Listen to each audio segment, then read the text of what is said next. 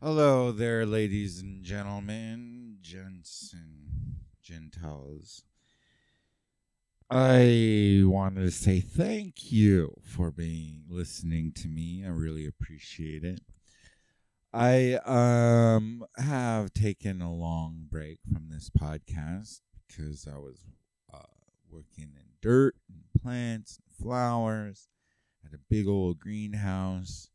That was kind of fun flirting with the girls there.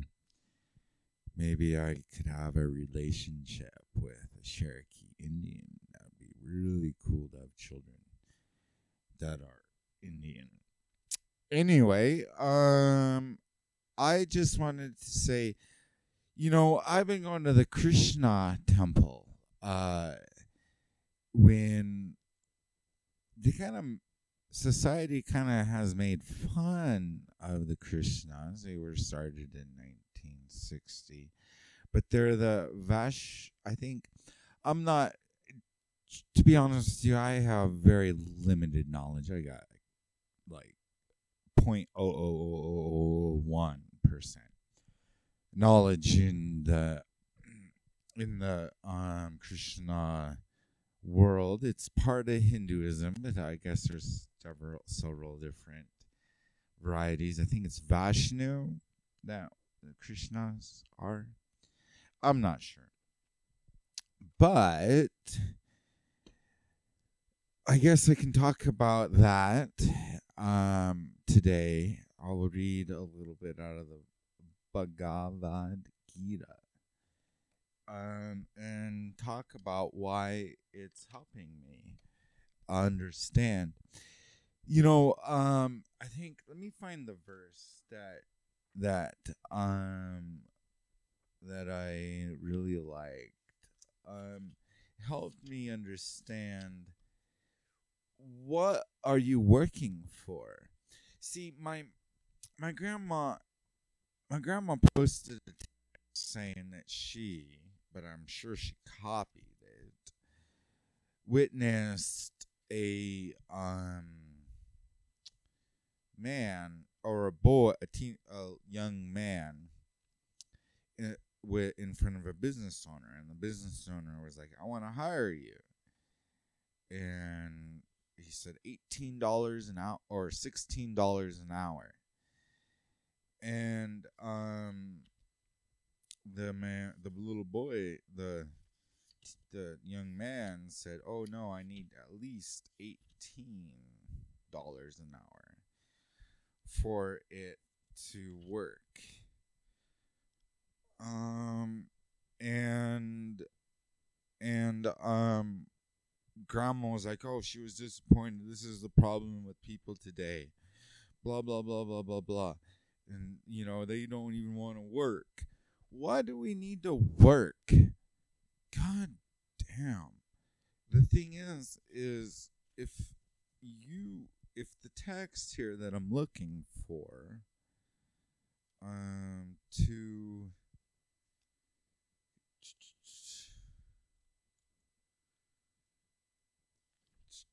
to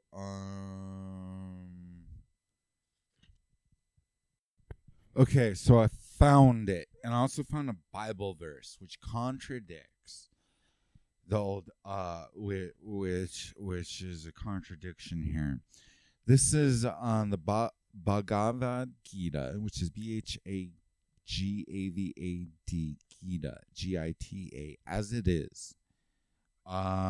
This is the text, like basically the sacred text of the Krishnas in Hindu. I'm sure there's a lot of texts in Hindus, but there's a lot of Vedic texts, and I'm just learning all about it. Basically, monks have a lot of text, and then they read and study and meditate and help you become ascend and be in the arms of Krishna. Let's see here. Text 40 text chapter 2 verse 47. You have a right to perform your prescribed duty, but you are not entitled to the fruits of action. Never consider yourself the cause of the result of your activities, and never be attached to not doing your duty. And never be attached to not doing your duty. So I guess you should be doing your duty, but you're not entitled to the fruits of your action. So this is what I learned about karma. Ooh. Karma, you don't want to start a duty, be entitled to, you don't want to gain a duty or a responsibility. Let's say this kid that I said, he didn't want to work because he probably lived in New York or LA, where it's so expensive to live. He might have been on Social Security. And then what if he got a job, then they drop the Social Security, and then they say, well, you had a job, so you can obviously work. And living and dropping his lifeline. Okay. Let me read the little purport. There are 3 considerations here: prescribed duties, capricious work, and inaction. Prescribed duties are activities enjoined in terms of one's acquired modes of material nature. So your prescribed duties in life or your work, family, your material nature, what you do for your life and sustenance. Capricious work means action without the sanction of authority, and inaction means not performing one's prescribed duties. The Lord advises that Arjuna not be inactive, but that he perform his prescribed duty without being attached to the result. One who is attached to the result of his work is also the cause of the action. Thus he is the enjoyer or sufferer of the result of such actions. That's karma. Thus he is the enjoyer or sufferer of the result of such actions. So this boy, this young man, didn't want to work at $16 an hour because he was afraid of being a sufferer of the result of such actions. And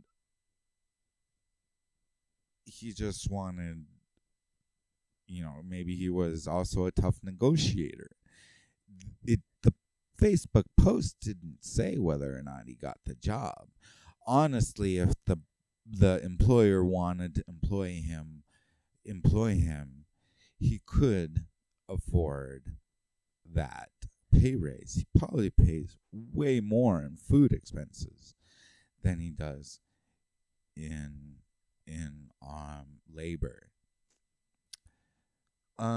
As far as prescribed duties are concerned, they can be fitted into 3 subdivisions, namely routine work, emergency work, and desired activities.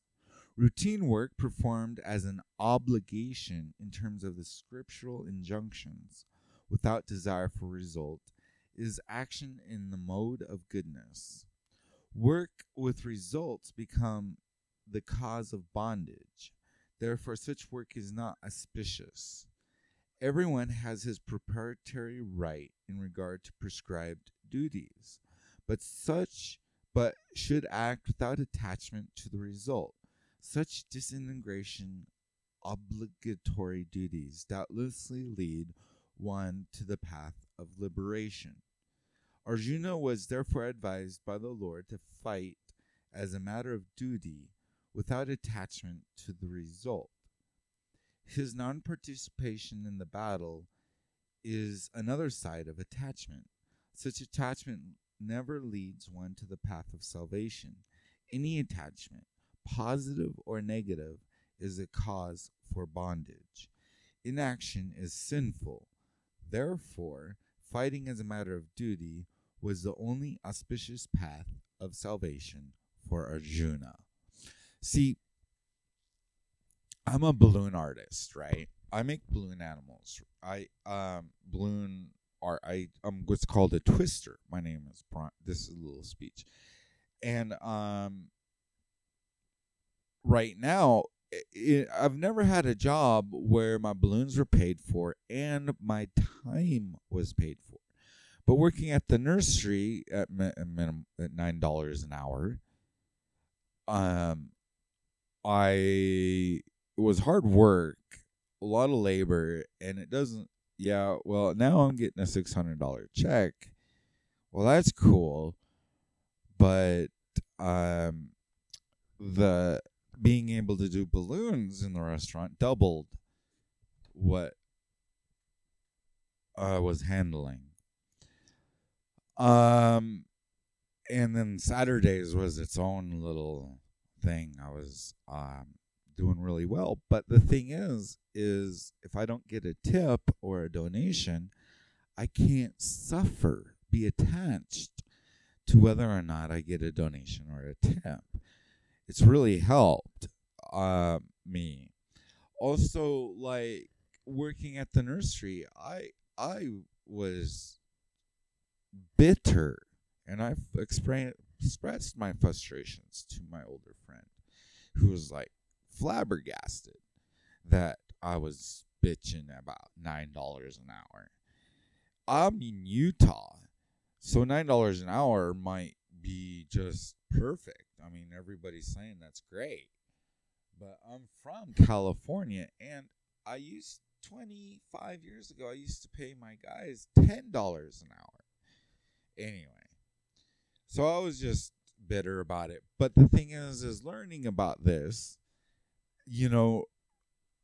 if I said I was going to work, then I go and work and I perform my duty. If I'm scheduled for certain hours, that's my duty for material nature. And I can't be attached to whether or not I get paid that day, next week, or else I'll suffer during the worry that I have about my finances. You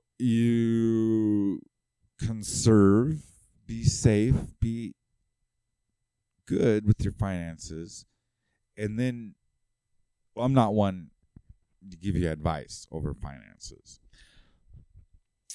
But the next part about my podcast, I'm going to talk about my Getting Things Done method by David Allen. It's really awesome. My tools and techniques to do that. To get things done, I want to be more busy. I'm a paralegal. So I've never been paid to do any paralegal work. I'm also a certified paralegal in real estate, which is pretty cool. Anyway, I wanted to talk about Ecclesiastes, what the Bible says about enjoying the fruit of your labor. This is Ecclesiastes 5:18-20. I believe the Ecclesiastes is in the New Testament, but I'm not sure. I don't remember. Anyways, it starts with 5:18. I have seen personally what is the only beneficial and appropriate course of action for people: to eat and drink and find enjoyment in all their hard work on earth during the few days of their life that God has given them, for this is their reward. To every man whom God has given wealth and possessions, he has also given him the ability to eat from them, to receive his reward, and to find enjoyment in his toil. These things are the gift of God, for he does not think much about the fleeting days of his life, because God keeps him preoccupied with the joy he derives from his activity. Anyway, that's to say, I was brought up Mormon, and I generally believe that Mormons have that. I don't know about Christians as far back. Now, just so you know, Mormons claim to be Christians, but Christians claim Mormons are not Christian. It just depends on whether or not you define Christian as believing the Bible as the only word of God. Catholics are Catholic and believe in a mystery Godhead, except for the Greek Orthodox Catholics, which believe that each God the Father, God the Son, and God the Holy Spirit. Mormons, if you have in about the Trinity, is they don't refer to it as the Trinity, they refer to it as the Godhead, God the Father. Mary did have a virgin birth, but it was not, God the Father did not have sex with his child. I don't think much Christians believe that, but there are a few that justify very evil natures with a few verses in the Bible that I've heard of anyway. And so literally there's a passage in the Bible that Jesus is being baptized, God the Father speaks out of heaven, and the holy dove is there. All three of them there, individual, indistinct personalities. Does make sense. However, now, according to my Krishna friends, I believe that Krishna is being reincarnated a few times. And he was Krishna 500 years ago, and I think 5,000 years ago when he was advising Arjuna in this great battle. He was Jesus, reincarnated as Jesus, and Buddha. And Buddha. I believe Muhammad was a reincarnated Joseph Smith. And I believe Christopher, the author of the recent Illuminati series. There's a series, if you haven't heard of, The True Illuminati by Christopher. You might be able to find it on Google by going to Marvelous Work and Wonder. But he has got 3 books called The True Illuminati. I haven't been able to hear it all. I was listening to it in VR. But anyway, I believe what he claimed about remembering his past lives. I'm a hypnotist. Some people are able to remember their past lives. It's a fact.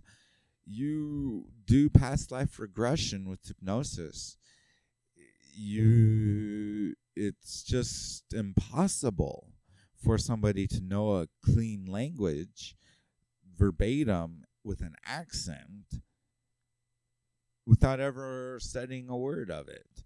I don't know. It just some really weird stuff. And to be honest with you, we did when I was in class a future progression. Now I wasn't there, but everybody came out with, check this out.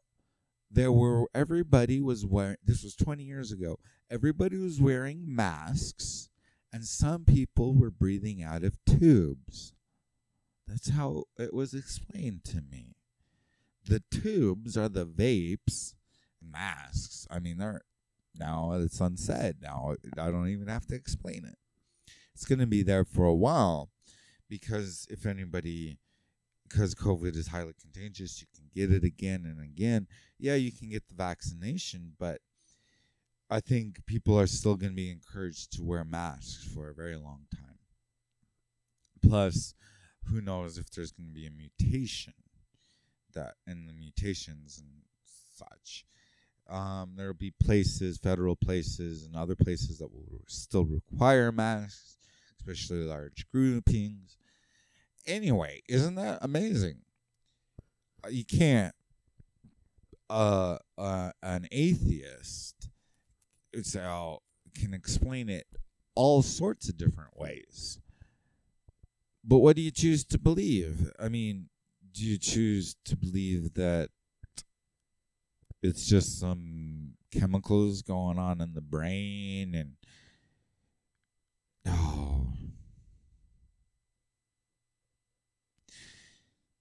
I recently saw a show on TV that said, oh, do you remember 1820? And she's like, no. It's like, it's the same thing when you're dead. You won't you didn't exist. That's cool. But I believe in reincarnation. Now, the thing is, I believe Muhammad was reincarnated Joseph Smith. But the thing is how do you know if someone comes out and says, oh yeah, I'm a reincarnated Krishna? I wonder what their tests are. Anyways, this dude Krishna in 5000 BC or something, 5,000 years ago, was born dark blue, grayish blue. So, that's cool. Anyways, it'll be interesting to learn. More Christianity is silent on the idea of reincarnation. It doesn't say pro or for. But let me tell you a little something about the few different kinds of spiritual or human bodies there are. Moses was taken up into heaven after he died. He was transfigured in the Mormon terminology, and Christians can explain it other ways. And then Jesus himself was supposedly resurrected into a physical body, perfect physical body.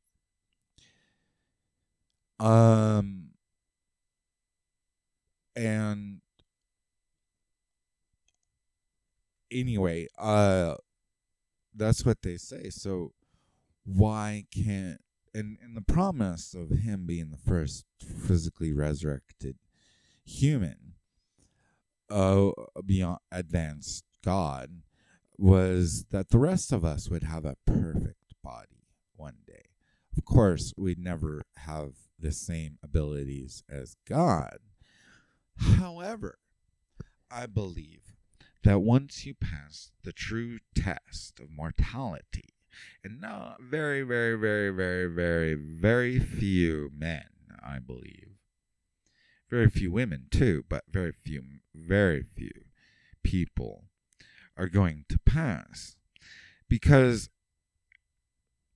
and all you need to know whether or not you're going to have the true power of God. And most Mormons take that into procreation in the afterlife. Will I be able to procreate in other spirit bodies and stuff like that? Which is going to happen only if you derive your true happiness from serving God or serving others. If you prefer to serve yourself and be happy, and you're happiest serving yourself, then you'll live on the middle planets of the solar system. It's an analogy, but I believe it's possible that it's a true statement that that Christopher said, that we will be having resurrected bodies. And Krishnas say 11 billion people, 15 billion people. And Christopher said that too, I believe. 11 to 15 billion people. And we're going to be spread out on the planets. Because, quite frankly, I don't want to be around selfish people.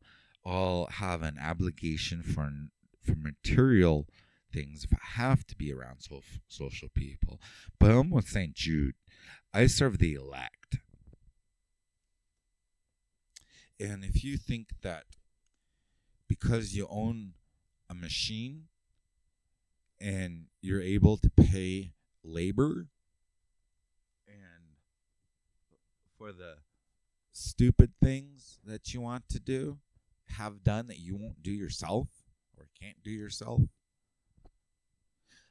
I was at a nursery and these guys have ADD up the wazoo, this couple. They're like 70 something, 60, 70 something. And Kim he's doing everything too. That's great, but he can't do the whole thing himself. He's got a lot of people working under him. He's in the back, and then there's a retail store in the front. There's a whole bunch of greenhouses and bodegas and old heisters is what George calls them. Forklifts, stuff, just moving plants, watering plants. He does it all. That's cool. I believe they're being honest with me about the $9 an hour. And if I suggested $18 an hour, well, that breaks their budget. But if I was off, say, $9 an hour, and I said I can only come at 11, well, it depends on how much they need me. It really depends. Do you want me to move flowers and get cuts on my hands and get soaked in the sun? Or do I want to learn how to play video games and have fun and enjoy the results of my actions of watching TV, Netflix, and playing video games, reading? Could suffer if I'm watching a horror movie. But the dharma of the activity, the whole rule set, and the true nature of what I'm doing will prescribe the suffering or enjoyment of what I'm going to do. Anyway, which if you're gonna play a video game, you might get blisters on your thumb, or time will so pass by you miss your appointment, or you get addicted to heroin or games. Anyway, enjoy this short break, and next week. Actually, I'm gonna stop. This has been about 30 minutes. Next week, I'm going to talk about the Passion Planner. Go to passionplanner.com. If you're homeless, they'll give you one for free. Every one you buy, they help out communities and stuff like that. I got one for free when I was homeless. Now now I'm a good customer. Getting things done, it's real it's about, I highly recommend the book and the Passion Planner. I use Evernote, and I love playing Habitica. Habitica is my most favorite thing. In fact, I was so insane one day that I showed a tattoo artist the picture and paid him $75 to tattoo it on my lower left leg. It's awesome. It's a picture of a griffin. And I'll fill it in with color one day, or neon ink, some type of ink. I'm going to make it a little better. But embellish it even more. Basically, it's a task management system where you put down your habits that you want to reward yourself with for doing. You put down your daily to-dos, the reoccurring daily to-dos, and you can organize it per month per week or whatever, day of the week or whatever. And then you have your one-off to-dos. Then you have rewards. that you have. Now, the game has few rewards like items and stuff. I play it because when I check things off, it plays a nice little sound. And what I've been reading recently in self-help books is make sure I'm doing Kaizen, and make sure you make sure you reward yourself for small achievements. Having only working on a small achievement, 1%, small bits at a time, just small progress, you feel more satisfied and you feel more productive and you get things done. We overestimate what we can do in a year, but underestimate what we can do in 10. So I think it would say the same thing. I do it all the time in my passion planner. I overestimate what I'm able to do, and I end up not writing my fiction novel that I want to write. I can't. I'm really having writer's block with it. But anyway, I hope you guys have a good day, and I want to say blessed be. That's Wiccan. It's a curse or a blessing, depending on your karma, which is pretty cool. That's Unitarian. It's a cool little church, but I'm even having more success spiritually, coming into Krishna consciousness, in the fold of Krishna. Yeah, and being vegetarian is a good idea, because when they killed I saw a pig. Mexicans, they were boiling a pig in a big pot, and bones, and looked real appetizing. Remember, you're look at the animal alive when you're looking. I'm in Utah now. There's chickens and pigs and cows everywhere. It's like, okay, yummy, but how can you,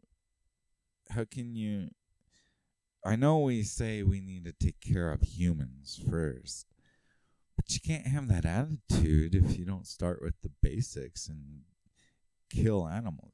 I want to talk to any bishop or any stake president or any freaking prophet of the Church of Jesus Christ Latter-day Saints and ask them, when was the last time you ate meat? Is it winter? No. Then you can only eat meat. Joseph Smith, the word of wisdom. They focus. You can pass the word of wisdom test as long as you don't drink coffee, alcohol, and tea. There's nothing about in the interview about following what Joseph Smith said about eating meat only in famine, because the cow would die anyway, and during hard winter or winter, which goes with famine. Joseph Fielding Smith said he rarely ate meat. I'm an availabilitarian. Really, it's quite impossible for me to only eat vegetarian food. I'm working on it. I only buy vegetarian food, but they always get my order messed up. But it's becoming easier. I'm getting in the habit. Mostly I don't know how to cook vegetarian, but I'm learning. Well, not really. Anyways, blessed be. Namaste.